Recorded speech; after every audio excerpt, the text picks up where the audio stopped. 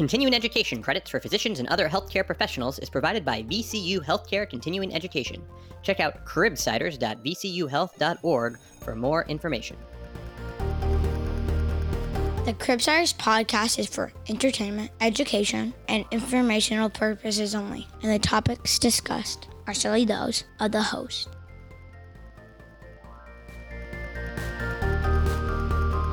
Welcome back to the Cribsiders. Up. I am Justin Burke, joined tonight by our wonderful co-host Chris the Chew Man Chew, and special producer Cleo Rochat. Cleo, say hi. Hi. That's you. Cleo, is it Rochat or did I totally just bomb on this? Rochat. Anything's fine. Rochat. Okay. I didn't know if it was like a French Rocher or great. Sorry, it's beautiful, wonderful to have you. We had a lot of fun tonight with a incredible guest, Dr. Eric Baum. He came to talk about acute otitis media, and I came into the show feeling confident about AOM and left feeling like a much more experienced rock star. I learned so much in this episode about a common core pediatric topic. I think it was awesome. But before we share all of the things that Justin learned with the listeners, hey Chris. Yeah, what's up, man? What's the story of the show? What do we do here? Oh yeah, no problem. We are the Pediatric Medicine Podcast. We interview leading experts in the fields to bring you clinical pearls, practice-changing knowledge, and answer lingering questions about core topics in pediatric medicine. We have a fantastic conversation with our guest, Dr. Eric Baum.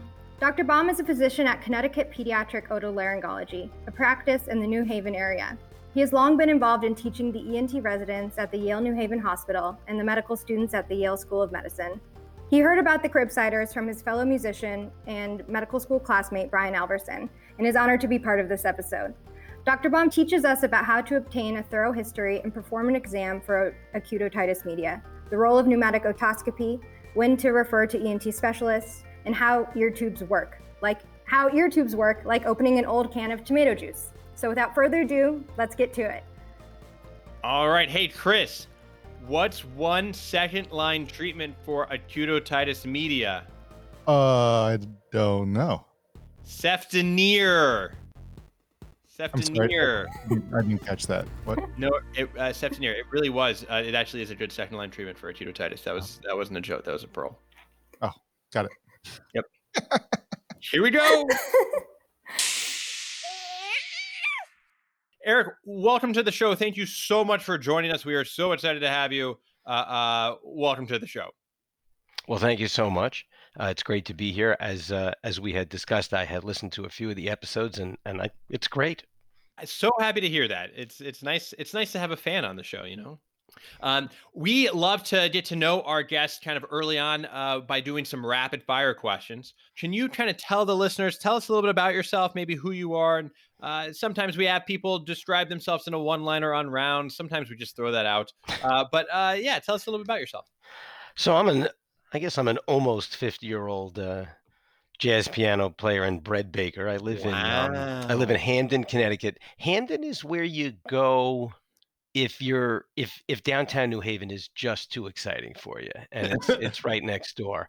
And I've been here for about 15 years. Actually, this is the first place that I came out of my training, which was all in Philadelphia. I have two teenage girls, and my wife is also a physician, but she unfortunately only takes care of big people, not kids. So combined, you're med peds.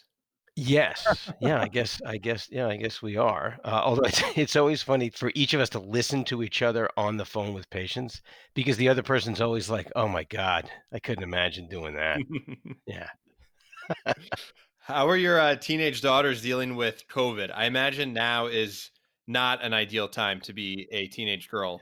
It's not. I will say that it is truly the first time that I've been thankful that my children are teenagers. People that have, and I'm sure you guys know this, talking to parents and colleagues and stuff, having young children, I think right now is extraordinarily difficult, especially if you really have any expectations that they're going to, to continue to get something out of school. I think I'm lucky. My girls they're pretty serious students. I don't really get involved in their day-to-day schoolwork, and they're doing it as long as I have a ton of food in the house. They're okay. Nice. It's good to hear. So Chris, my third question. Oh, what were you going to say, man? I was going to say that Chris has school-age children. He has a lot. He has Chris has Oh. 9 school. No, he has Exactly. 4 school-age children. Yeah. Oh, the littlest two don't go to school quite yet. You're right. Sorry. In fact, the littlest one doesn't even walk. So we're getting there. They were never doing that well in school to begin with. So my eldest is actually 8, and he gets in trouble for not showing his work on his math. He just says, and he's just like, "I did it in my head, Dad." And I was like, Yeah. "Show your work. You have to show your work." Anyhow, so my favorite question is, what is your favorite failure, and what did you learn from it? Well, is it okay if I say I don't really like any of my failures?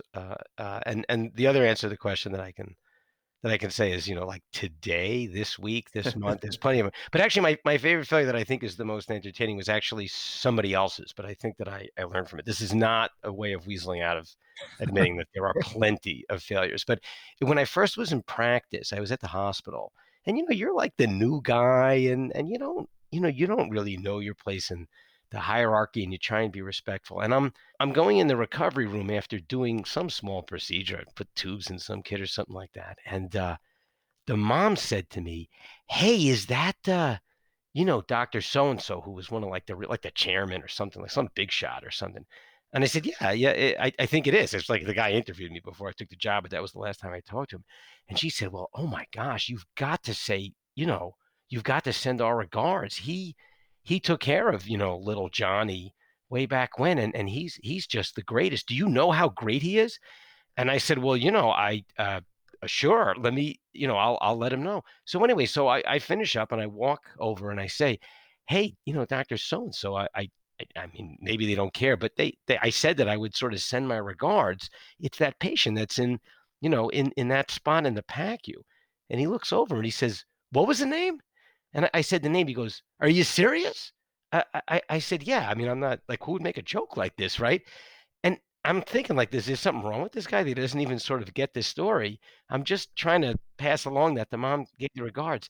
And I said, "Yeah, what's so confusing about it?" And he goes, If that's who I think it is, which it is, like we screwed that case up 6 ways from Sunday. I can't Oh, believe that no. mom even says my name without spitting on the ground." And so it just goes to show you that I don't think we're really I don't think we're really very good at predicting what some of our failures and successes are. So, keep an open mind. In a generic way, I would say my favorite failures are the ones that I'm pretty sure I haven't exactly repeated. If I can say that, then I guess Yeah. I'm okay. That's a good one. I like Yeah. favorite failures are the ones that you can say you probably haven't repeated. Yeah, that's about the limit. Yeah. Yeah, I feel like if you're really nice to the patient, sometimes they forget your failures. Or at least that's my life philosophy. Well, I mean, there's a number of reasons to just try and be nice to the patients, but that's definitely one of them. That's fair. Um, One of the questions I always ask is because I love consuming media. I have a book list that is ever growing because of this podcast, but love to hear people's recommendations. Do you have a book recommendation of something that you think every physician should read, or that you just think is worth having on the shelf? I think every physician, and I'll definitely direct this towards people who are still in medical school and training, it needs to read some books about personal finance. This is absolutely imperative, and it's only getting more so. More and more debt, less and less guidance. The fact that sharply increasing number of physicians finishing their training are going into employed positions in large organizations does not obviate the need for you to take charge of your finances. And doctors historically have done a pretty poor job of it. They, for a long time, were able to paper over that because their incomes were good and a lot of their costs were low. That was never really an acceptable reason, and it's certainly not now. A couple of them, and I don't think you really have to be too prescriptive. There are many good ones out there.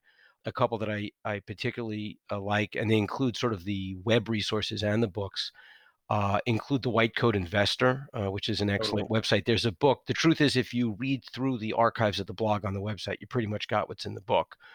I don't think that the guy that's running it is trying to just make an extra buck, but that's a great resource. And then the Bogleheads website. There are some books that have been generated from that. That's a website that's run by and sort of dedicated to the philosophy of Jack Bogle, the late founder of the Vanguard Group, which really sort of revolutionized low-cost index investing and opened it up to the masses. He actually, I think, for the purposes of thinking about how important taking charge of your own financial life is he's really one of the most important figures in personal finance, of the last 50 years. So those two are good. There are many, many others out there, but that's a good place to start. And I don't think anybody in school is telling you to do it. And people in training to become physicians are good about doing what they tell you to do in school, which keeps you pretty busy. But I'm now giving you another homework assignment. Nice. That's great. I think that's Yeah. the first time we've ever had a finance know. recommendation on the show. I think so too. But a White Coat Investor, I like a lot. It's a great resource. I'll have to check out the Boggleheads. I just put all my money in timber. Yeah, Lumber. that should be fine. I Yeah, think that should be. Yeah, this whole computer internet thing is probably just a fad. it's a bubble. Yeah, don't worry about it. Yeah. Don't. Yeah. No money to be made in podcasting. I know that. Yeah. By podcast stock. All right, guys. So let's dive into some content. What do you say? Sounds good. I would say Acute Otitis Media. I'm very excited to learn more about this. And I'll start by saying, and this probably exposes maybe some of my ignorance, but the amount we talk about acute otitis, the amount of times I've seen people come in with the diagnosis of otitis is so much more than the number of times that I have diagnosed acute otitis media. And I'm very excited to learn if that is because it's overdiagnosed, if people aren't just, I think sometimes if they have a fever, they just get antibiotics, or if this is just an enormous gap in my knowledge, and I'm going to head out of here with a much better understanding of the common pediatric presentation of acute otitis media. So we're going to start with our first case. Otis is a 18-month-old with no significant past medical history coming into a walk-in outpatient clinic at Cat/Children's Hospital by his parents. His parents know that Otis has been crying and pulling at his right ear for the past 1 day. They took his temperature at home, which was 101.1 degrees. On exam, he is uncomfortable. His right tympanic membrane is bulging and pale yellow in color with surrounding erythema. So in this one, I think we give it a little bit away in that he's crying, he's got a fever, and he's got a bulging pale yellow TM. But let's start right from the start. How would you approach a patient with ear tugging and fever? And what do you talk about with patients if maybe there's not a great findings of acute otitis? And then if there are, how do you kind of talk about this with parents? Like everything else we do, probably 90% of it is a good history. A little bit less than 10% of it is the physical exam. And then all the other $1 billion gizmos that we've come up with is the other, 0.8% or whatever it is. So I want to know a number of things about this kid. And as you guys all know, the parents' prior experience, just knowing this child better than anybody else, is your best resource. Has this ever happened before to this child? That will help us figure out how sensitive and specific we think the tugging on the ear is. A lot of kids touch their ears a lot. It doesn't always mean something. This is parenthetically, I think, especially true for certain kids that are delayed and kids that are on the spectrum. And unfortunately, in my experience, not just at this age group, but even older kids, parents sometimes put really sort of a lot of meaning into that. And I'm not so sure that I agree with that. But if they say, he never does that, and he really started doing that, well, that means something to me. And of course, a sort of general pediatric pearl to try and figure out really how much the kid is off their game. I ask the parents, this may not be their first kid. Is this kid routinely a good eater and a good sleeper? And has that been affected in the last couple of days? That really tells you a lot. It also tells you potentially about the trajectory of the illness, because I think sometimes that when they took the temperature doesn't always give you a complete graph of, the rise and fall of this patient's fever. So we're really trying to flesh out the details of the story. That being said, eventually you've got your story and that's all you're going to get. You've got to do a physical exam. And I thought the details of this particular presentation are interesting because they get us to drop right into the totally confusing morass of signs on physical exam that we're supposed to use to try and categorize these kids into these very minutely shaded differences. And I have to be honest with you, it doesn't work that well. What the guidelines and the papers are trying to do is trying to help us stratify so we don't undertreat and we don't overtreat. That's a laudable goal. There's no question about it. But the background that's lurking right underneath the surface is that it's predicated on the fact that they're pretty sure that your physical exam is going to be very inadequate a lot of the time. And I think you want to try and do better than that. Because the truth is, all this stuff that we've talked about with the history and what you've observed before you've actually taken the otoscope out is secondary to what you see if you actually get a good ear exam. And this may sort of answer Justin's question that I think he was saying before, which is, if I think I'm getting a good exam of the ear and I'm confident with what I see, could I still be missing it? I don't think so. I think what you're seeing when you're unimpressed with the exam, after they came breathlessly in, 12 hours after they went to the walk-in clinic or the ER, is not that it looked different before and it's already gone away, but that they might have overdiagnosed acute otitis media. And it's hard because you got a screaming kid, you might have wax, you have a parent that's upset, and at the end of their rope, they're doing the worst possible job in helping you hold this kid. You don't want to miss anything, and you want to have an answer for a kid who's, normally well behaved and really is not right now. But if it's not acute otitis media, then it's not. And so part of those history questions, what are the big things other than, not acting at baseline and focused on the ear that really separates even mild otalgia from a bacterial infection that warrants consideration of treatment? I think if you're thinking about consideration of antibacterial treatment, or even if you're just thinking about like aggressive analgesia, like people need to have a fever. The middle ear is a cavity. Right. If it's sort of got purulent drainage in it that's enough to annoy the surrounding tissue, then in an immunocompetent patient, they should have a fever. Obviously, we all know about special situations, patients where we're very worried because they don't mount a response. But that's not what we're worried about with this patient right here. That's a topic for another time. I think that there are some unusual situations where parents can kind of catch things early. Some of these kids are very, very even keeled and they can really sniff out when their child is sort of off their game. And I have had a few times when I've looked and been like, that's not a very impressive exam, but there's something going on. And it did sort of blossom over the next day or so. But that's actually pretty rare. You can usually be pretty comfortable that if you are not seeing acute otitis media, that the patient isn't hiding it. So fever's a big one. We talked about the sort of basic historical stuff. Sometimes anorexia is kind of an interesting one because a lot of times when there's middle ear inflammation or an acute change in pressure in the middle ear, there's a lot of discomfort with swallowing and with lying supine. Parents don't always know how to answer that question. They haven't thought about it, but sometimes they do. Oh, she was fine, but she just kept going crazy every time I tried to lie her down to change her diaper. Again, it's not a definitive thing, but everything is a little bit of a clue. What else can we see? A lot of the cases and a lot of the guidelines talk about otorrhea. Spontaneous perforation of the eardrum in acute otitis media as a percentage of vanilla ear infections is not that common. So that's pretty specific, but it's not that sensitive for acute otitis media. And I'm also a little bit disappointed that everybody's guidelines say that that's an absolute indication for oral antibiotics, as if a perforated acute otitis media is some sort of more virulent infection. I don't think that that's a huge part of it. I also think it's an opportunity to use drops, maybe not just drops, but I mean, if you got an opening into the middle ear, drops are awesome.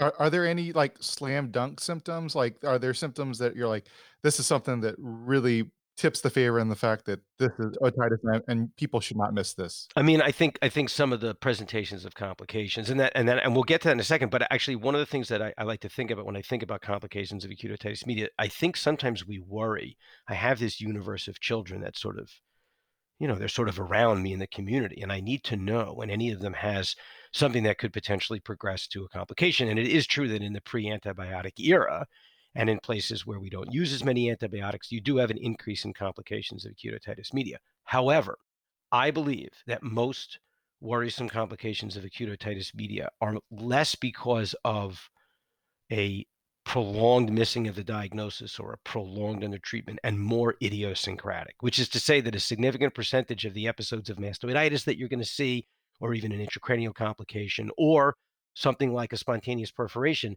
is just sort of built in as a roll of the dice. And so I don't want people to worry. I need to really shade towards the more aggressive as a baseline in diagnosing acute otitis media, so I cut down on my complications. Complications are complications, and they kind of out of left field, and you're going to deal with them as they come up. That being said, if this patient presents with a complication of acute otitis media, if you can figure that out, then you can treat that patient faster, which is going to have a noticeable positive effect on the outcome. And you can now target your therapy towards what's causing it. So, children that come in with an altered mental status, I'm going to leave it to smarter doctors than me, like you guys, about what the huge differential is and all the things you need to do. But if we know that that patient has a raging ear infection, well, I mean, now we're way ahead of the game. We can get the source of that taken care of quite quickly. We can treat that patient, and we don't have to do all kinds of exotic, crazy things like wait for CSF cultures to come back and stuff like that. So to answer Chris's question, a patient that presents with facial weakness or facial paralysis, again, the only times that I've seen that, it has been an out of left field thing. It's an otherwise healthy patient, and most of them have had ear infections before. And this time, they got a facial paralysis, mastoiditis, or what I like to call sort of like almost mastoiditis. Sometimes patients start getting erythema and pain and swelling behind the external ear, and you're like, well, is this mastoiditis? Is it not? Considering how we've changed the way we treat acute mastoiditis, I'm not sure I worry so much whether that's truly mastoiditis or not, because we end up treating it the same way, which is more conservatively than we used to. Other things that I think you don't want to miss, I guess obviously any intracranial complication.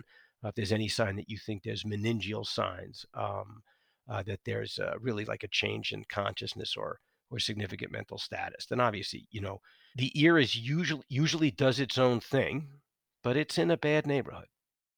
So I want to step back just a little bit, because I think we sort of skipped this portion. Yeah. But what exactly causes a otitis media, and what are like some of the risk factors for people? Like, are these infections coming up de novo? Do people just have reasons for anatomy? Like, how are they coming about? We think we know, and it's interesting because there's been a lot of there's been a lot of careful research. Don't get me wrong, but it's very hard to sort of prove it. What we think we know mechanistically is based on what travels along with it. And one of the things to remember is that most young children, which is the major population group that gets recurrent ear infections by far, starts out with a viral upper respiratory infection. And so you're talking about nasopharyngeal carriage and mucosal edema in a patient who has immature eustachian tube function. Of course, the eustachian tube is sort of designed to fail because it's a passageway between two areas that's supposed to keep those areas separated most of the time, except the few times a day when it's not supposed to, because it has to equalize pressure and release the little bit of fluid that part of the body makes. So that's a setup for failure. And the same reason that, the larynx is a setup for failure. It's supposed to be open, except when it's not. And then if it doesn't do that right, then all kinds of bad things happen. So I don't know if that really explains exactly what the mechanism is, although there's all kinds of studies based on success of treatment by looking at nasopharyngeal carriage of bacteria and viruses. So I think it's something in that area. It is sort of something mechanical. What's been a little bit, I don't want to say disappointing, because I just think that tough problems take a long time to solve, is that in recent years, looking at directly treating the eustachian tube mechanically, which has started out with adults. I'm certainly not letting them monkey around with my patients. They can monkey around with some old people for a while. It's actually been relatively disappointing in fixing eustachian tube problems. So we still have a lot to learn about that. Hi, I'm Dr. Susan Lipset. Would you like to learn more about pediatric pneumonia? Here are some pearls. First, the majority of pneumonia in children is viral, but strep pneumo and mycoplasma are the most common bacterial causes. Second, recommended first-line treatment of bacterial pneumonia in kids is high-dose amoxicillin for 7 days. Third, if a child with pneumonia worsens, consider obtaining an X-ray or ultrasound to rule out complications such as an empyema. Want to learn more? Check out the Pediatric Pneumonia podcast on the Cribsiders. Let's go back and, what makes the diagnosis of acute otitis media? When can we say this child has acute otitis? If it's a combination, or what if we also, had these exam findings where there was some bulging, but the symptoms weren't quite there. There was no fever, or we saw an erythematous canal with fever, but there was no bulging. What makes us think that this is an acute otitis media infection? And then we can talk about the causes. Acute otitis media is essentially an abscess. So if you can prove that there is purulent fluid, meaning fluid with white blood cells to, some concentration in the middle ear space, and the patient has acute otitis media. Unfortunately, that information alone is not going to answer the question that I know you want me to answer, which is what tells you definitively that this patient does or doesn't need antibiotics? And that should be something that people get comfortable with, not uncomfortable with, because there are going to be times when you are confident that a patient has acute otitis media and comfortable with the idea that they don't need antibiotic treatment or they don't need antibiotic treatment right now. But to answer your question, that's why I think the exam is very important. You combine it with those details of the history that we talked about before in order to come up with maybe not a formalized score, but sort of a score in your mind about how strongly you feel about treating. But in the end, the exam is what tells you whether the patient has acute otitis media. It's interesting. One of the papers that we looked at before we had this conversation was, I think it was one of the guidelines, I don't remember which one, had a nice set of 4 pictures of sort of increasing severity of acute otitis media on otoscopic exam. And the caption was very interested in the level of bulging of the eardrum. But what I was most interested is that the 4 pictures, I think, much more obviously showed an increase in the thickness and opacity of the middle ear effusion behind that bulging eardrum. I think bulging eardrums are sometimes hard to discern. I have an advantage because I get to go to the operating room, with a $200,000 microscope and a child that's anesthetized and lift everything up and poke around. When you have a 2-dimensional view with an otoscope and all the less than ideal circumstances in the office, I think it's sometimes pretty hard to tell if there's bulging. Bulging is the 3rd dimension. You don't have depth perception with monocular otoscopy. So yes, sometimes you can really see this pillowy thing come out and you can say, well, that's definitely bulging. But I don't think it's actually as good a sign as trying to discern what's behind that eardrum and if there's engorgement of the vessels on the surface of the eardrum, which is also a very good sign that whatever's going on behind it is inflammatory. And what about the pneumatic otoscopy? Is there an approach to how we can be doing this in the primary care clinic?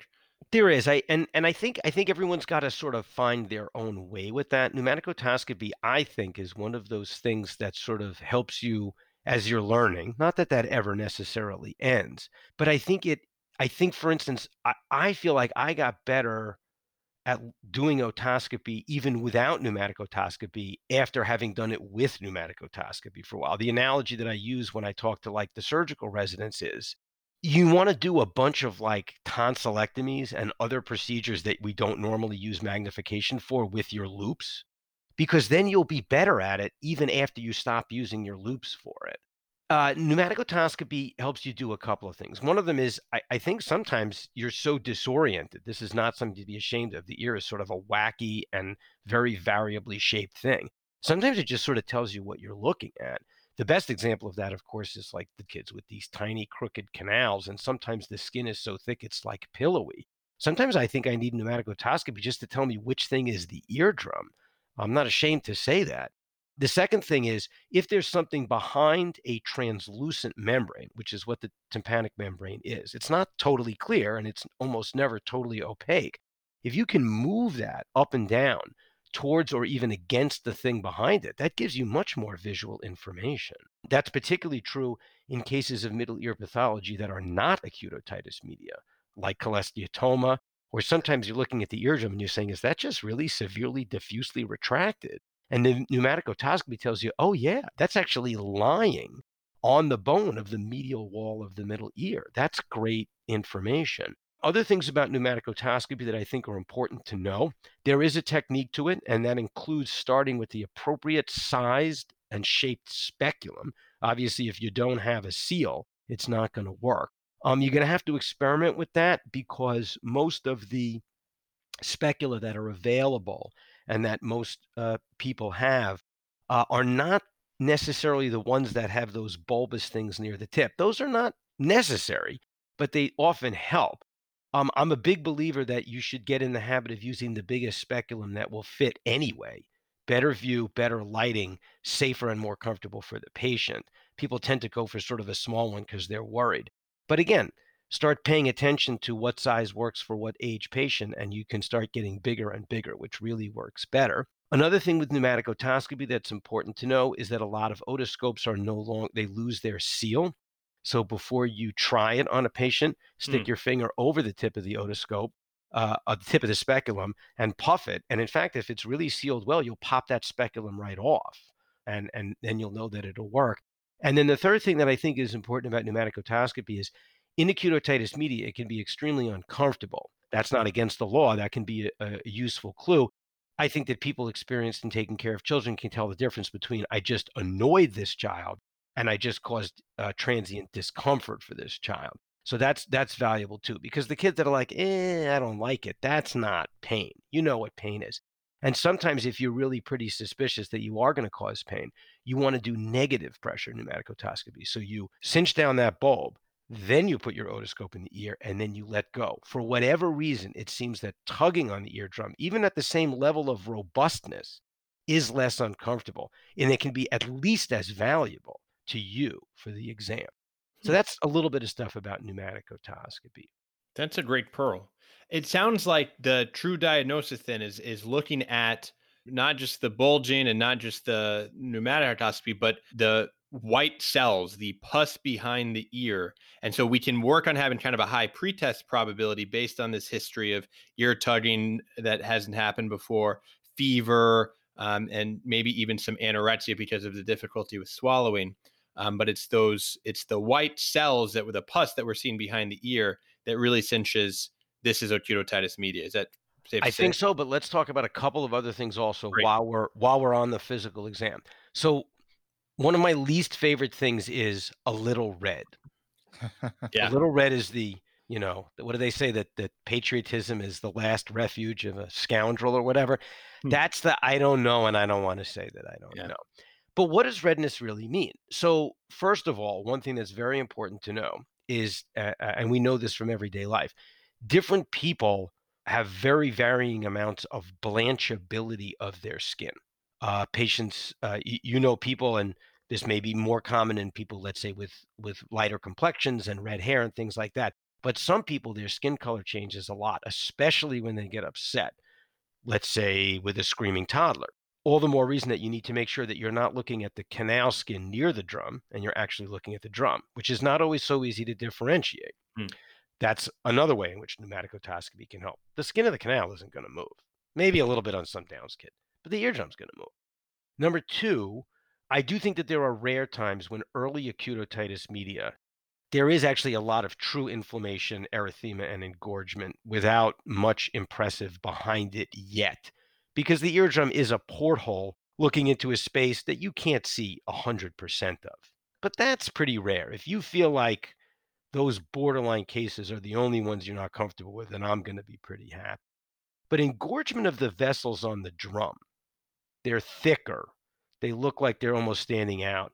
There are vessels that often run parallel to the long process of the malleus. You start to get to know those better. That's not something that really changes when someone bears down and is screaming their head off. A diffuse redness, yes. I don't know what that means. I don't think it means anything. But vessel engorgement is useful. And again, it's worth trying to sort of get good at these things and then having the level of confidence to say, I see why someone else who through no fault of their own had maybe a less than ideal exam thought this might be mild or early acute otitis media, but it's not. So my next question is, so we're talking a lot about our physical exam findings and about technique on how to look in people's ears, and definitely these are things that are more practical. People just have to practice looking at ears and learn their techniques and how to have parents hold the kids in certain ways. Everyone has their own best way to have the kids being held by the mom or dad. But when we actually look at those pictures, sometimes it just takes a lot of experience and a lot of looking at a lot of pictures. So when I have my med students listen to the heart all the time, even if it's completely normal, because you have to hear and see a lot of normal to understand what abnormal looks like. That's sort of difficult. We're here in a podcast, do you have any online resources or other references that people can go to so that they can just experience a lot of pictures of what ears look like?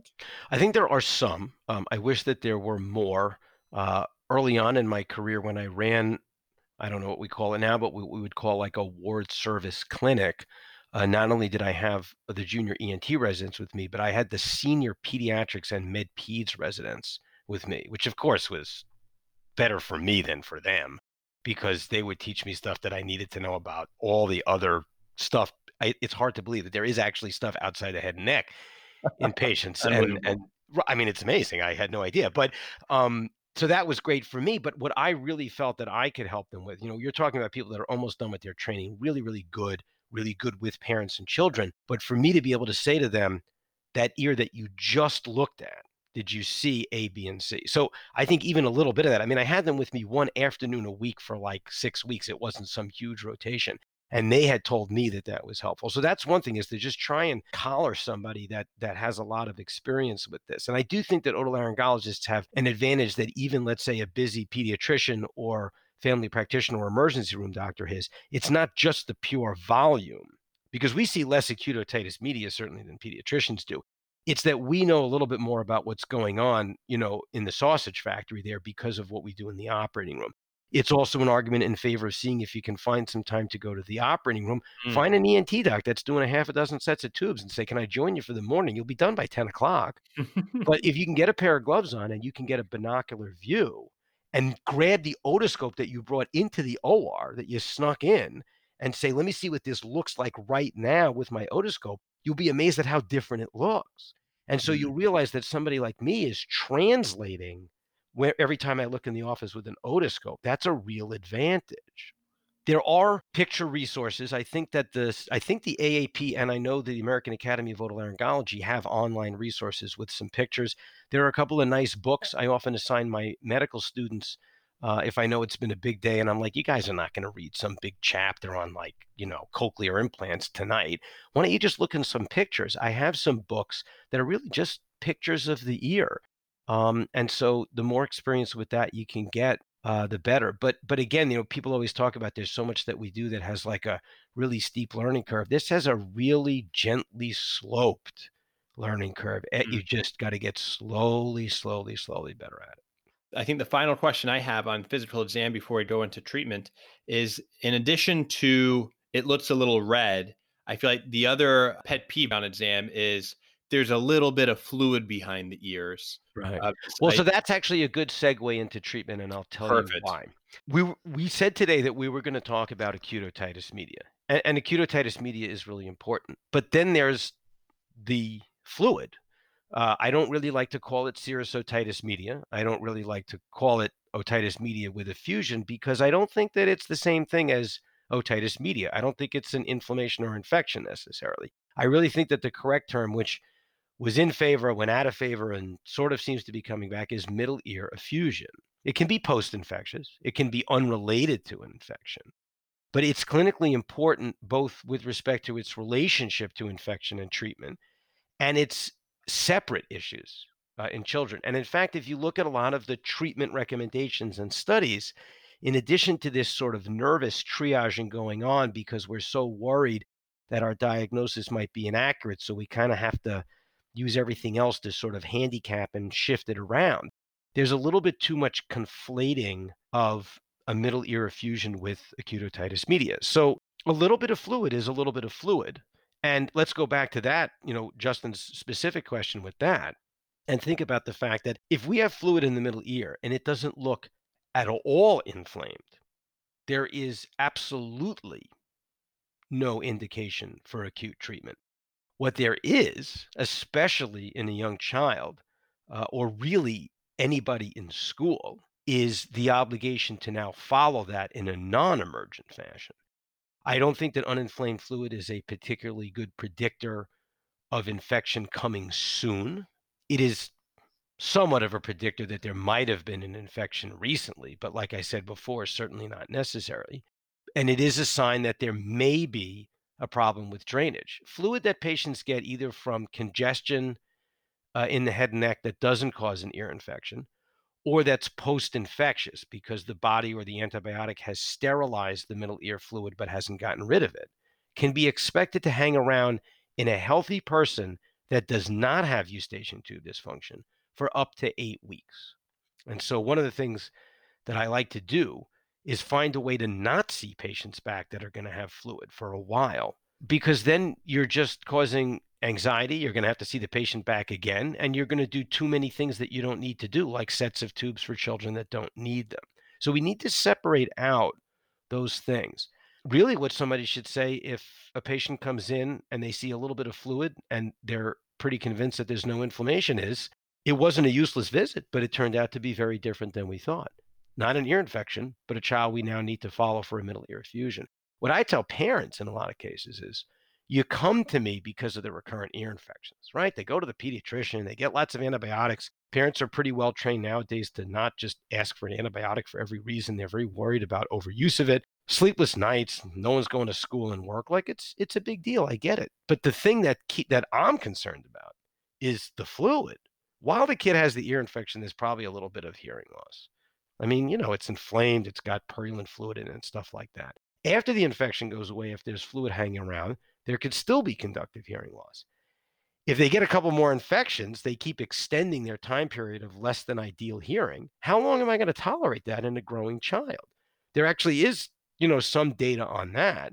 And the answer is depends on the kid, but not forever. And to me, that's actually the more compelling reason to consider something like surgery.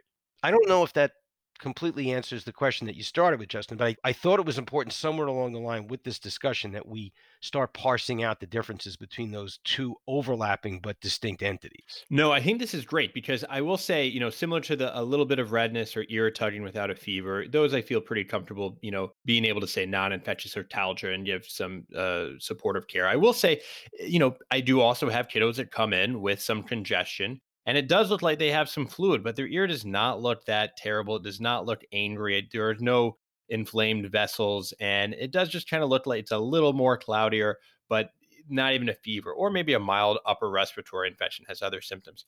I'll be honest, I don't really follow those. Is that something I should be more closely following? Well, I mean, to some extent, let's talk about what that really means. So I think, like I said before, you can get a viral upper respiratory infection without getting significant inflammation or significant pathogenic organisms in the middle ear, but that could increase the risk of fluid because you now do have a drainage problem, and you may be secreting more fluid like we do with viral upper respiratory infections, even if those actual secretions aren't, the infection, right? I mean, your nose is running clear when you have a URI, and so is your middle ear. It's the same mucosa.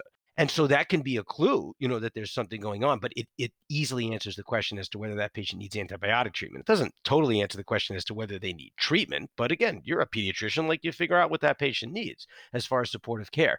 What I want to know with that patient is that fluid going to go away? If it doesn't go away, it's probably a setup for a higher risk of acute otitis media, or at the very least, it correlates with a higher risk of acute otitis media because you've identified somebody who's not a great drainer.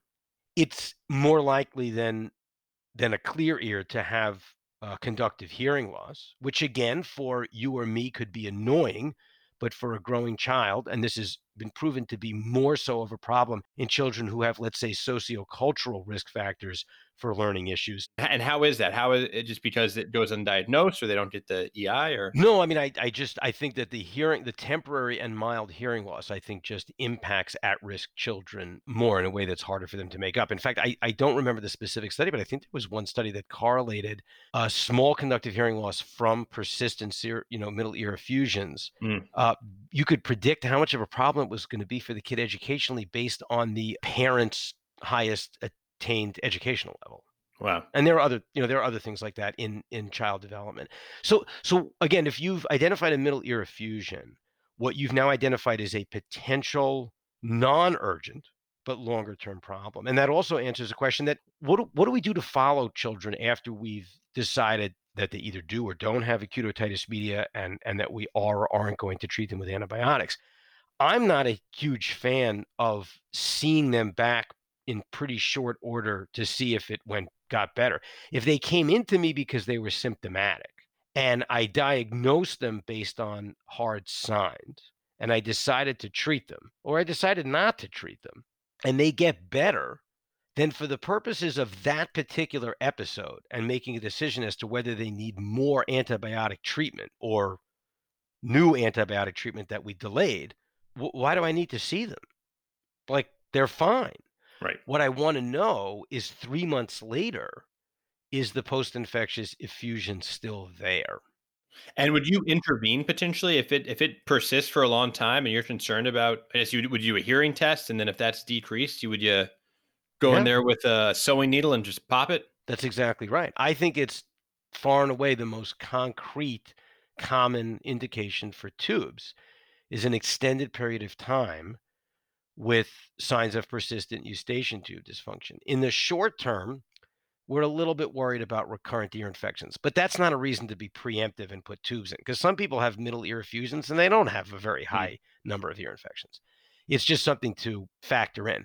In the medium term, we are worried about many months of decreased hearing. And again, you have to make a judgment call as to different children, how long you're willing to tolerate that.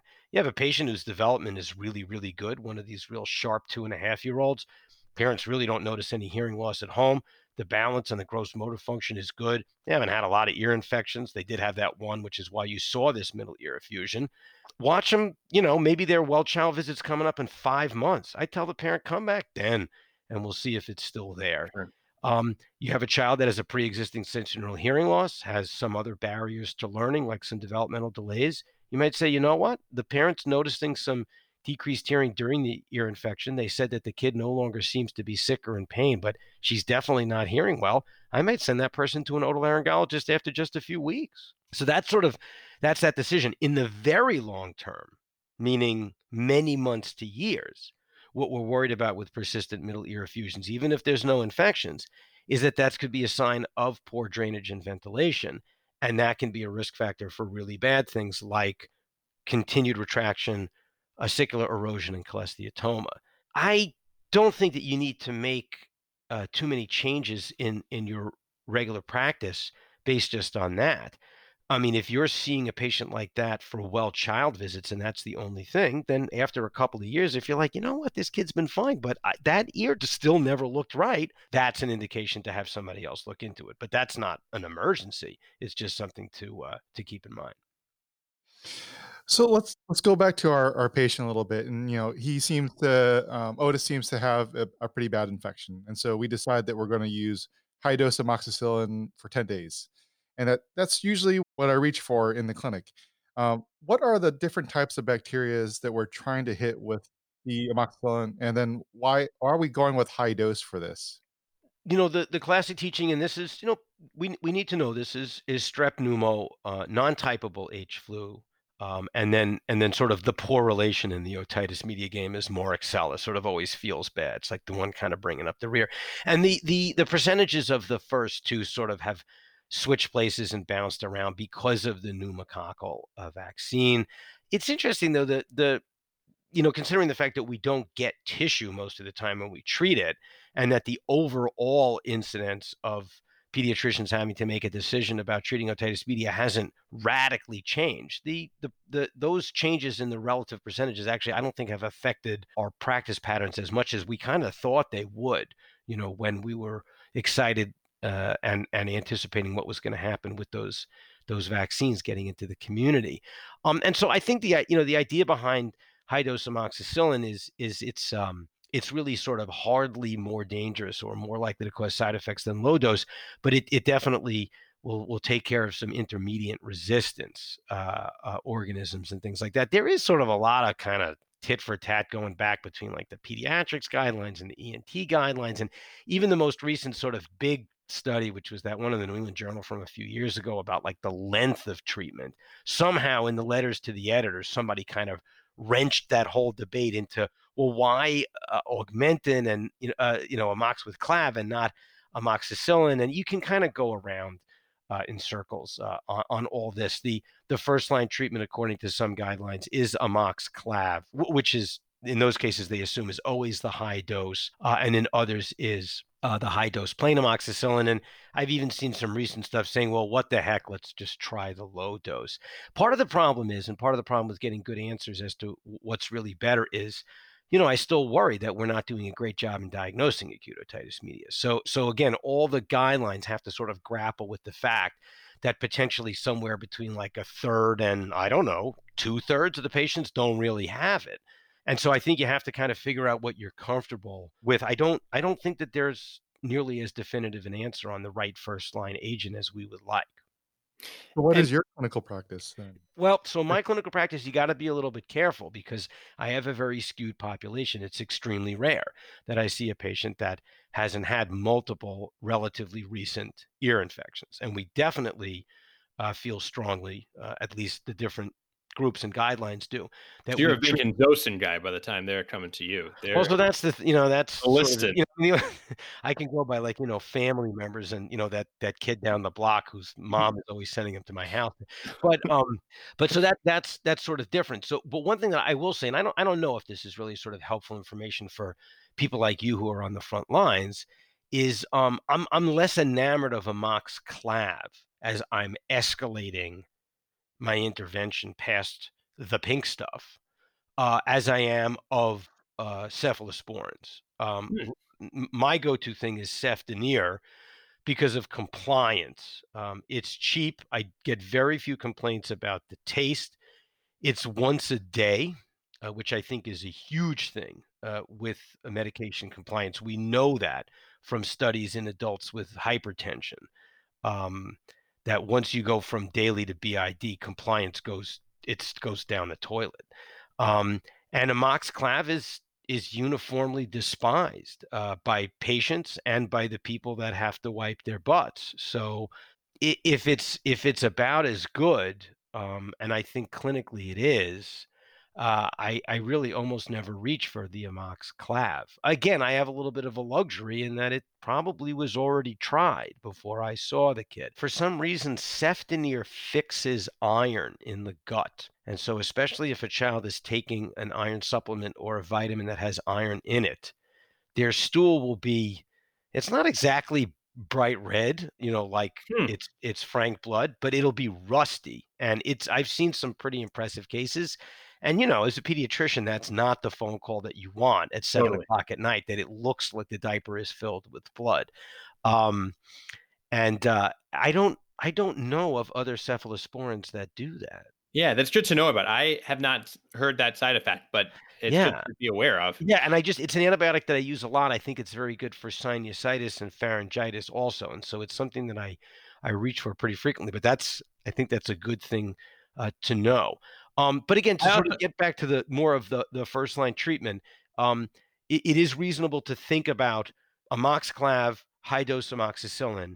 And again, in the cases where you're thinking I can probably get away with low dose amoxicillin, look yourself in the mirror and say, can I get away with maybe not prescribing anything? Right. I do want to I love the idea of treating acute otitis with something called cefdinir. I feel like cefdinir is a great ENT pun that cannot let it go, and a great way to remember. Yeah, I had never actually even thought of that, so I'm going to give you props for that. I feel like we're getting some good back and forth of jokes for the future arsenal. Bad puns may actually be the greatest legacy of organized pediatrics, actually. I think it's only second to the golf world with bad puns. Bad puns is the best medicine, I think. I think Osler said that. Yeah. I did want to ask, we talked about some of the pathogens and so what leads to the antibacterial that might cover them. Is there a burden of viral pathogens? I feel like in most pediatrics, we say it's usually mostly viral anyway. Is that true for acute otitis? Yeah, I think it is. There actually have been some studies where they actually did tympanocentesis. They look for everything.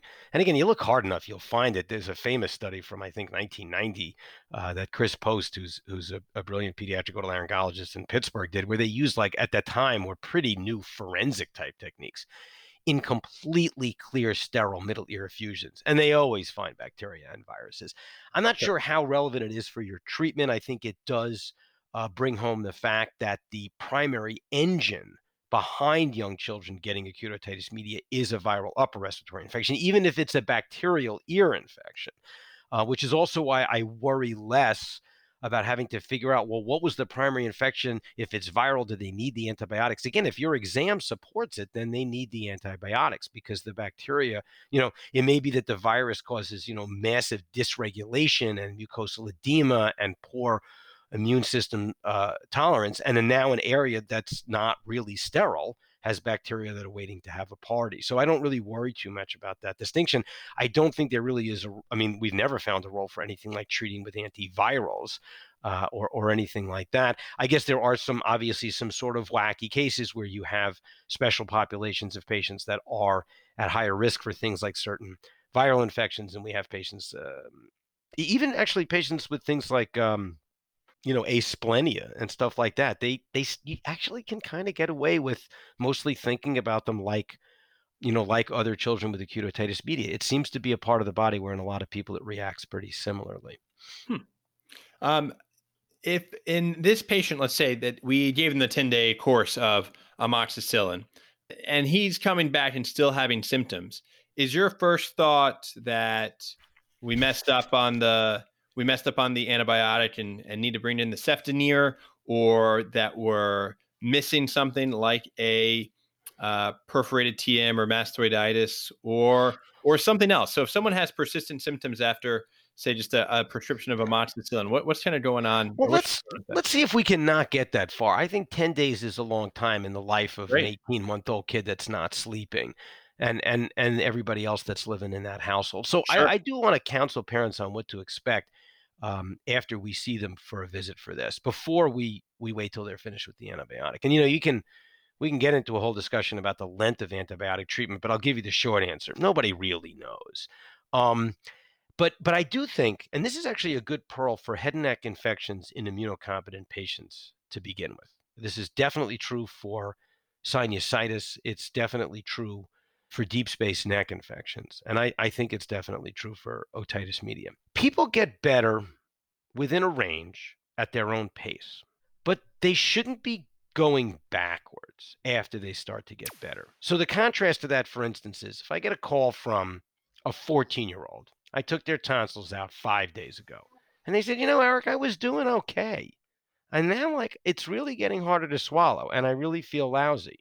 My first thought is, yeah, when you're a teenager, it just sucks to get your tonsils out.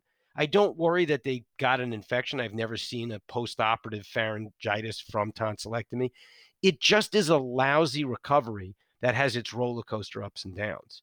But if you have an infection that doesn't need something like abscess drainage, and hopefully you've made that decision before you put the patient just on antibiotics and made a decision that at least at that moment you're not taking them to the operating room or doing an urgent tympanocentesis or an urgent drainage of a sinusitis that could be impinging on the eye. Once they start to get better, it really should be pretty steady. We shouldn't have fevers that are returning. We shouldn't have a resumed appetite in a young child that's then getting worse. So what I want parents to know is, I think in your young kid with a modern antibiotic that has good penetration in a part of the body that has an unbelievably good blood supply compared to like your pinky toe, this patient should start feeling better really in 24 to 48 hours. And if they're not, or if they are, and then after that you feel like they're sliding back, you don't wait until you're done with the antibiotic. You need to call me immediately, because that's probably the best sign of failure right there. If they call you 3 days later and say, well, he's definitely gotten steadily better and the fevers are gone, but he's really still unhappy when I lie him down and he's eating, but he really doesn't, I give him the bottle because even though he's, 18 months old, I want to kind of soothe him and let him know what he has. I'll often say, yeah, he may have sterilized that middle ear, but he's still got negative pressure and a sterilized effusion. So that doesn't bother me as much, because clinically, as far as is this baby toxic, he's steadily moving away from that. That's how I want you to sort of think about that. And that also speaks to the question as to, do we want to see the kids back at the end of the antibiotic course? I hope it's become clear at this point that the day you finish the antibiotic course is not a special day. First of all, I don't even know what day that should be. Day 5, day 7, day 10, day 14. I think I know a little bit better for sinusitis and maybe for cervical adenitis than I do for otitis media. But I really feel like in otitis media, sometimes I feel like 3 days is enough. Sometimes 14 days is enough. I really don't know. And I don't think that the studies help you. That makes sense. So you want to hear from that parent earlier in the process. And if you're really worried about that kid, then just call them every day. I mean, that's my answer to almost everything with an infection. Things in the head and neck in children move fast. The best example of that, which I know is not the topic of today's talk, but is otitis externa, incredibly painful. Thankfully, in immunocompetent, healthy children, it is exceedingly rare that it would turn into something that's really scary and nasty. But it's not beyond the possibility. And again, it's the kind of thing where once you start to get better, you should just keep getting better. It's not an up and down kind of thing. If patients aren't getting better, I want them back, and I want them back now. Dr. Baum, when you're talking about someone who you needed to go to the OR immediately, I'm just curious, like on initial presentation, when that would be potentially indicated. So probably the most straightforward reason that you need to go to the OR urgently, like for a myringotomy, and usually if you're going to do a myringotomy, we put a tube because that'll just keep that hole open for a while. The inflamed eardrum actually closes surprisingly quickly. And so, you can make a myringotomy, you can wash stuff out, you can culture, people are getting into sort of squirting antibiotics and betadine and stuff into the middle ear, which actually has been very helpful. That's another topic for another day. But certainly when you have an immunocompromised patient. So I have been surprised at the number of times that the oncologists have called me about a patient that's in the middle of therapy that is complaining and whose counts are low. And I don't mess around with those patients because that can spread quickly. There are rare cases when an individual ear infection just seems not to be responding to antibiotics. You get a young child, often under the age of 12 months, and the pediatrician will call you and say, and they almost always have done everything exactly right. I've been working on this for 2 or 3 weeks. This is the third round of antibiotics. This is the second intramuscular injection of ceftriaxone. The kid is miserable and the ear looks terrible. I'm not sure that kid needs to go to the operating room tonight, but it really would be great to get them on tomorrow morning. And so, it's funny, those cases come in waves, and I suspect that that has to do with the specific bugs that at that time in that community are either resistant or unusual. And we don't figure out what it is, because if you culture that kid in the OR, it's been hopelessly messed up by all the antibiotics they've gotten, but you have a definitive treatment at that point. And I don't think that those children are more likely to go on to become hardcore ear infection kids. I think they just got unlucky. Obviously, mastoiditis, the standard treatment for mastoiditis is to do a mastoidectomy. I haven't actually done a mastoidectomy for acute mastoiditis in at least 10 years, because what I found is that when we do a myringotomy and put a tube in, usually with that aggressive flushing, that's been sufficient, and that's been really nice. The most recent one that I had to do for what I thought was mastoiditis was a child who had what looked like pretty bad acute otitis media. His face went out on that side. And I did the mastoidectomy because I thought I was going to need to decompress the facial nerve because the pressure from the pus can actually cause the paralysis. And by the time we got in there, there was nothing left. The antibiotics had treated the acute otitis media. His mastoid and his middle ear were clear. It was very, very strange. But I certainly didn't apologize for taking that kid urgently to the OR and doing the mastoidectomy. Well, I guess other things, again, while you're figuring it out, if we think there's mental status changes, but again, hopefully we have enough time to get some radiologic studies and see if we have something like a sinus thrombosis or even an extradural or even intraparenchymal brain abscess. These are rare, but that's obviously going to present with some worrisome stuff. Those cases, obviously, I need some help from the neurosurgeons in the OR. But even in those cases, I would like to get a tube in, because I don't want whatever that abscess is to be reseated. I want to get it seems crazy. Like if we're going to the OR emergently to do a craniotomy, let's take the extra 3 minutes and put a tube in. Makes sense. Seems reasonable. Let's do a couple of quick hits. Hopefully we can answer something, because we're sort of running a little short on time, and we want to be very cognizant of the time we're taking from you. So how would your treatment change if the TM was perforated on presentation? And then how do you monitor this to make sure it closes? Or So I tell parents, it's a pretty dramatic presentation. Parents tend to be pretty upset. Interestingly, they often notice that it was kind of like the zit got popped, and patients often feel a lot better once that happens. So that's good. The times that eardrums perforate from an infection, they almost always, at least in developed countries, seem to heal on their own, which is a good thing. You do want to monitor it, but you don't have to be too urgent about it. You do want to treat those patients with oral antibiotics. And the reason why is because that perforation may very well close before the antibiotic goes. And I don't think they necessarily had like a really worse infection. There may be some people who, because of their anatomy, the expansion of the fluid in a relatively small middle ear space just kind of happened to perf the drum. But it usually is a sign that it's the real deal. And so I think it's reasonable to treat that patient. I would still put the patient on drops. And it's interesting because it's a little disappointing to me that none of the guidelines say that. But I mean, hey, if there's even any chance that there's a little hole in that drum, drops are 5,000 to 10,000 times the concentration of what you're going to achieve as serum concentrations with systemic antibiotics. So like you clean out a little stuff in the canal that you can, even if you just mop up a little stuff that's near the meatus, you get some drops in, you're putting the kid on all antibiotics. To me, it's kind of like a freebie. So I think you should do drops if you think there's any chance there's an opening into the middle ear. And then, yeah, see the patient back, but not too soon. See them back as if you're monitoring them for a leftover sterile effusion in, maybe a couple of months. And chances are in a healthy kid, you won't be able to tell which ear it was that perforated. Now, I missed this. Have we talked about which type of drops to go for? We haven't talked about that. The standard thinking now, of course, is that because aminoglycosides have such a notorious history when used systemically of causing ototoxicity. And in fact, they're even used therapeutically for ototoxicity in patients with intractable vertigo. This is not something that we almost ever do in children, that we really should stay away from them. But the truth is that we use them for decades actually safely. And it's not totally clear why ototoxicity from topical aminoglycosides is so rare. Some people think that because we're using them in inflammatory situations that the windows into the inner ear are protected. I don't really know. But the truth is that certainly in a place like the United States, most people are not comfortable prescribing them. And so we use fluoroquinolones, which are generally well tolerated. There's not a lot of allergy to them. I don't think there's almost any significant difference among them.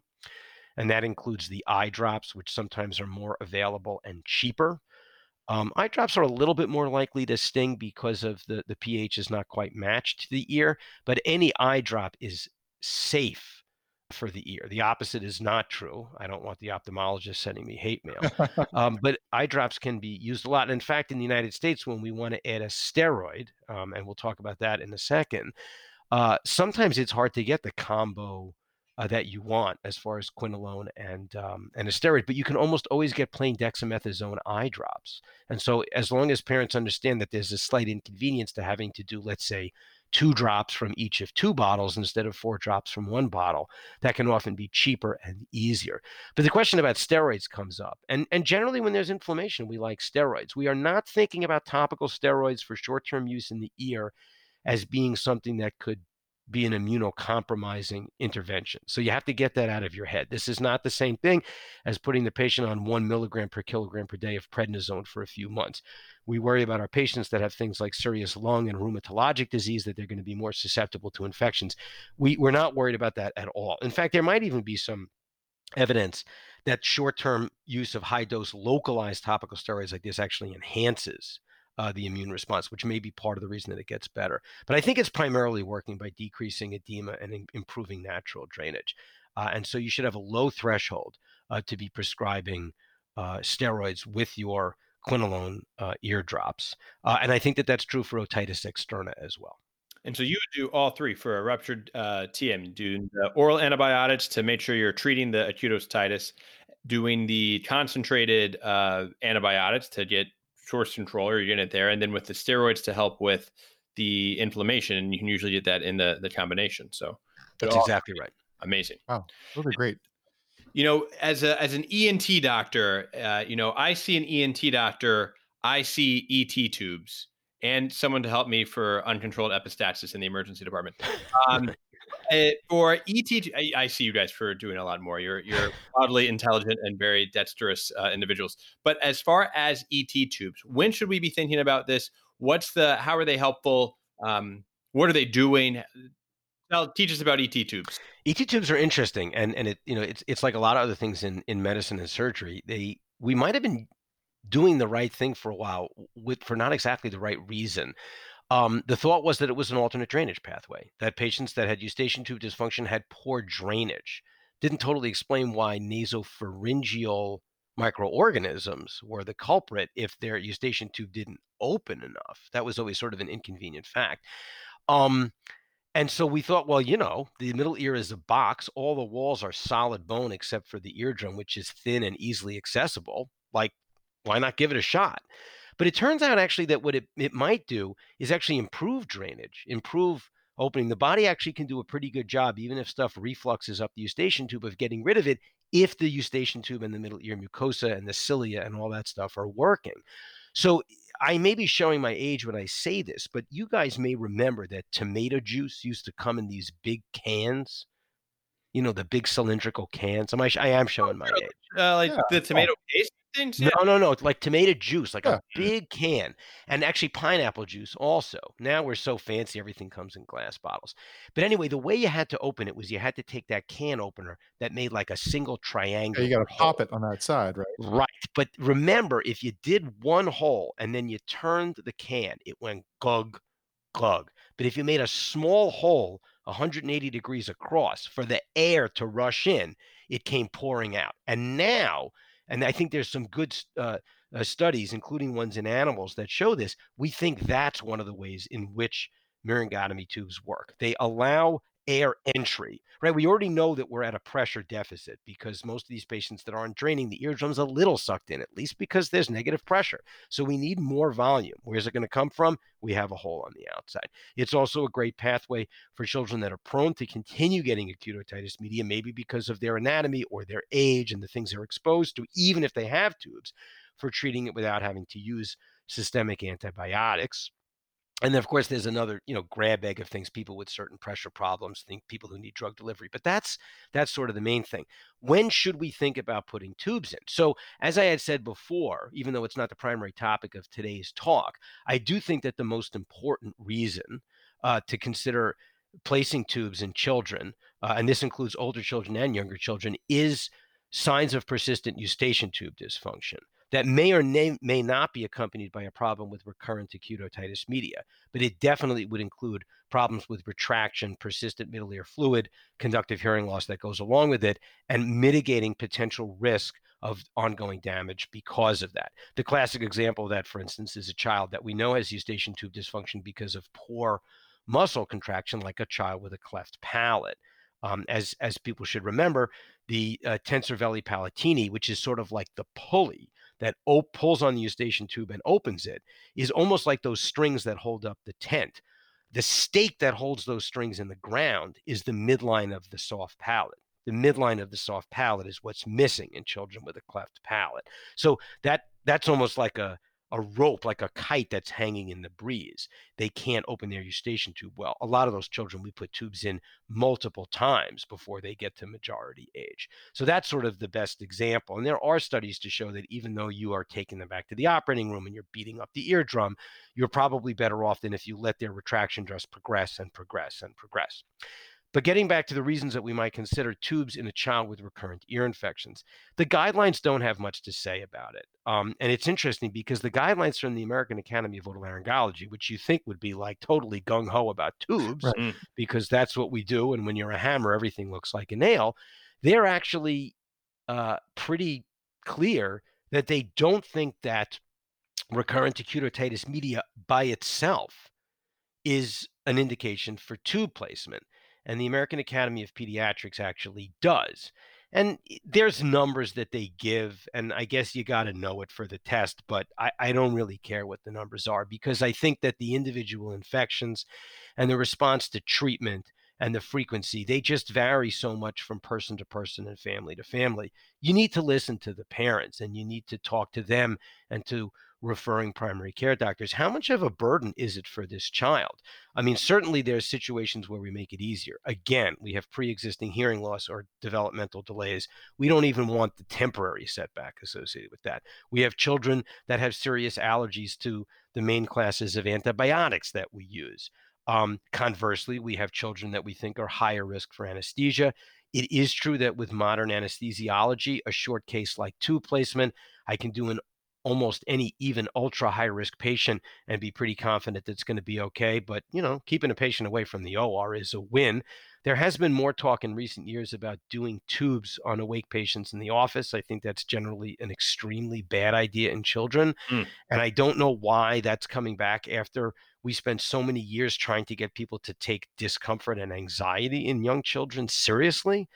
But it's there, and some people advocate it as an option. Whether or not that's actually in the aggregate safer and better than a brief anesthetic is probably still to be determined.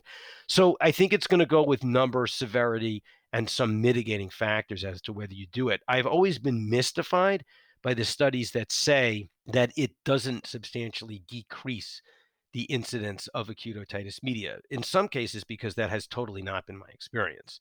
And secondly, because it's sort of missing the point. Let's say you knew for a fact that a child was going to have exactly the same number of ear infections after you put the tubes in until they graduated from ear infectiondom as before you put them in. You still might want to do it because you're going to avoid a lot of rounds of oral antibiotics. You're going to have much less pain and fever because an immediately draining ear infection is not nearly that big a deal for the patient as it is for the parent. And so you could still actually justify doing it. So, and you know that they're not building up fluid that you're going to have to worry about as a long-term thing between episodes. Again, in the long run, a bigger concern for me than the infections. Most kids are going to graduate from their ear infections. You just got to do what you need to do to get through it. But if they're not going to graduate from their eustachian tube dysfunction until they're 8, and we missed it, you're going to notice that as a problem even in high school. You mentioned, do you not treat with oral antibiotics in a AOM if they have an ET tube in place? Almost never. Huh. And in fact, there are actually, so the tympanostomy tube otorrhea, or a draining infection through a perforation, which is essentially functionally the same thing, should be primarily treated with topical drops. And for a while, when these guidelines that said that specifically came out, I felt sort of like disappointed because lots of children were coming in and I was finding out that they kept getting put on oral antibiotics. But I have to say that I developed a little bit more respect for that with the people in the trenches because they don't have some of the toys that I have. Drops only work if they get in. And if I have a child that I put tubes in and they come back in a few months later with an episode of drainage, and if you look at the studies, the vast, vast majority of children with tubes somewhere along the line are going to have an episode of drainage. I can vacuum all that stuff out. I can vacuum right on the lumen of the tube and know that the huge slug of drops that I put in 10 seconds after I did that is going to flood the middle ear. It might not even be necessary for the patient to do more drops at home. But I'm not the front line person seeing that patient who says, all I'm seeing is a flood of purulent junk coming out of the canal. I don't even know if the tube is still in place. I don't know if that hole just reopened and just closed. I don't really know if drops are going to be helpful at all. So I would like people to use drops, and I would like to use them primarily, but I have respect for the fact that sometimes it's not always so easy to tell. One more question, then maybe to wrap up, but maybe this can be a short. While there's not a clear number for when to do ET tubes, do you have a recommendation of when primary care doctors refer to ENT? I usually do 3. They did 3, and then yeah. I think three's a good number.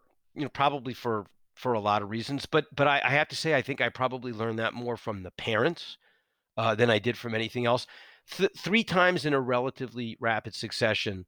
It doesn't mean that patient is going to get tubes, but it means it's probably good that they came in to see somebody like me. And in fact, I still think that a very large number of those children are not going to end up getting surgery.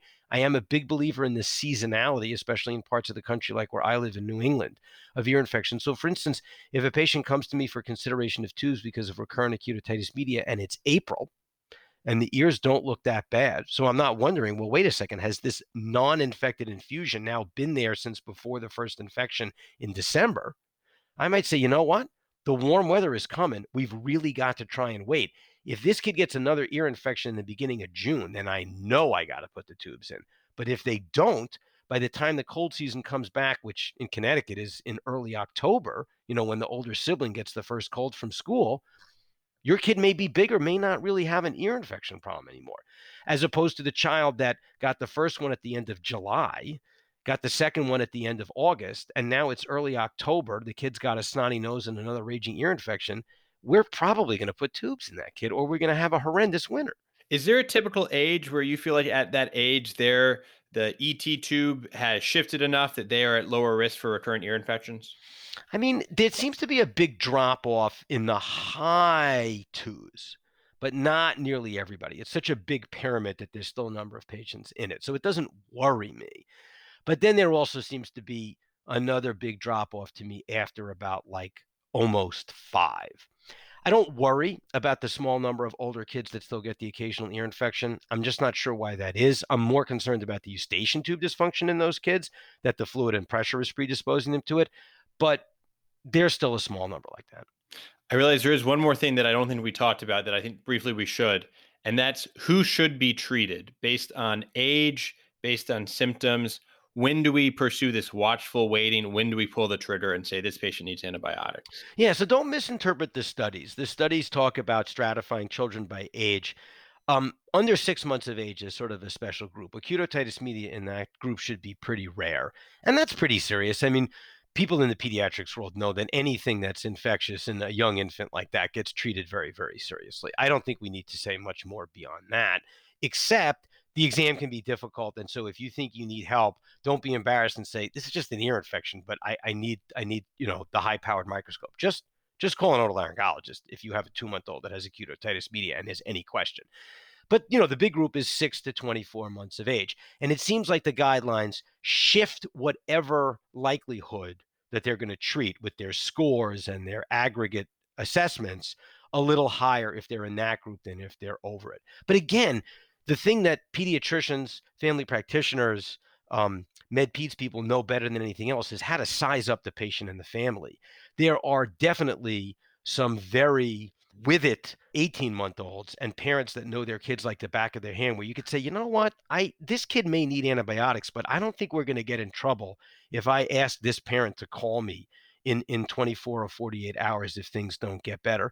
And then there's sometimes that wild 3-year-old, and you say, I'm just worried that no one's going to be able to tell.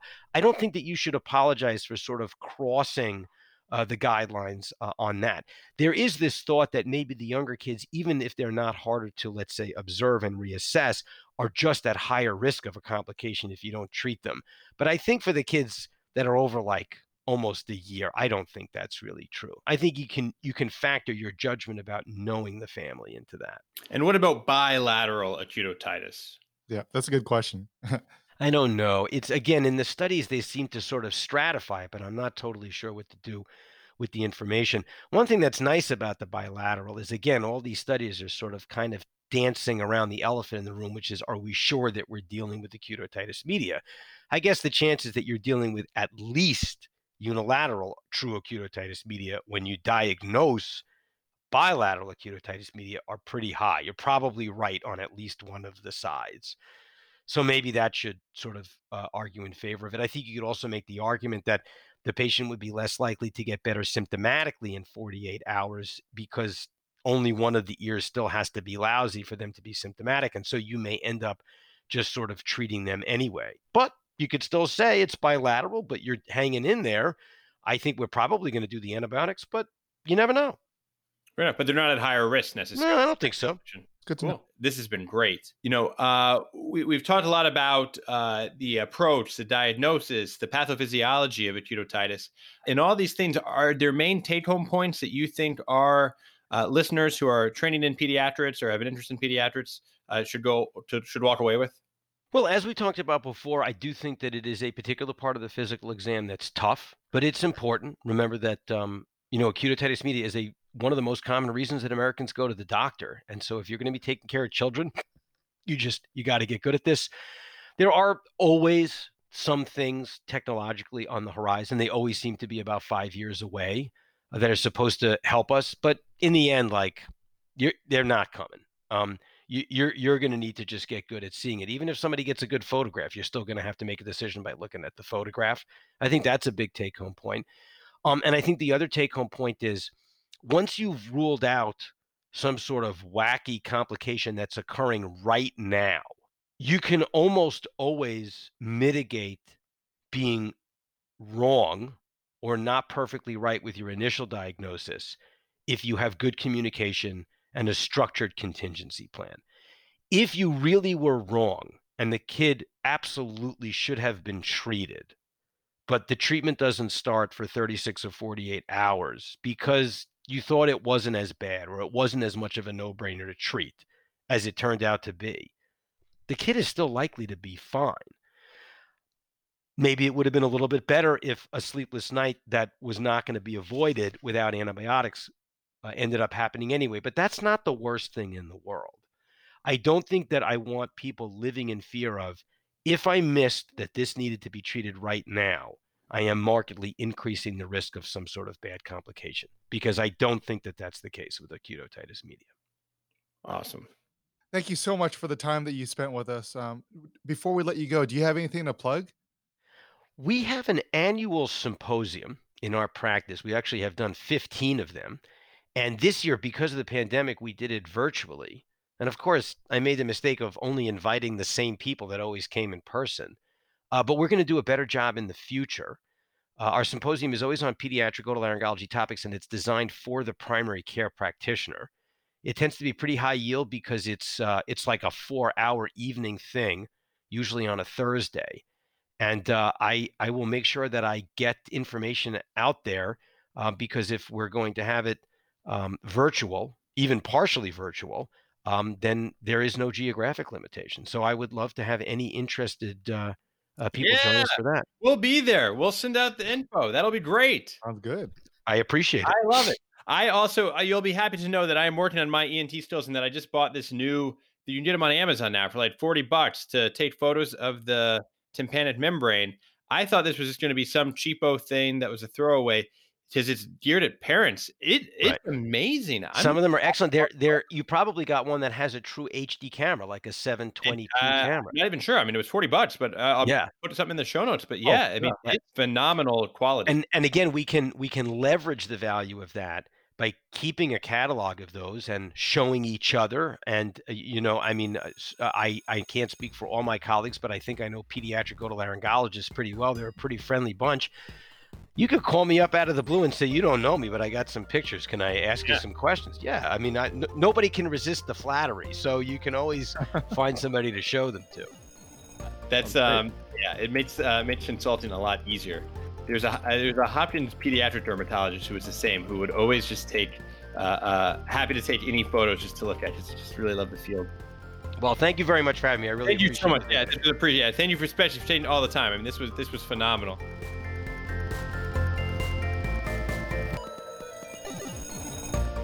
This has been another episode of the Cribsiders. It's for the kids! Get show notes and sign up for our weekly knowledge food formula feeds newsletter on our website at www.thecribsiders.com.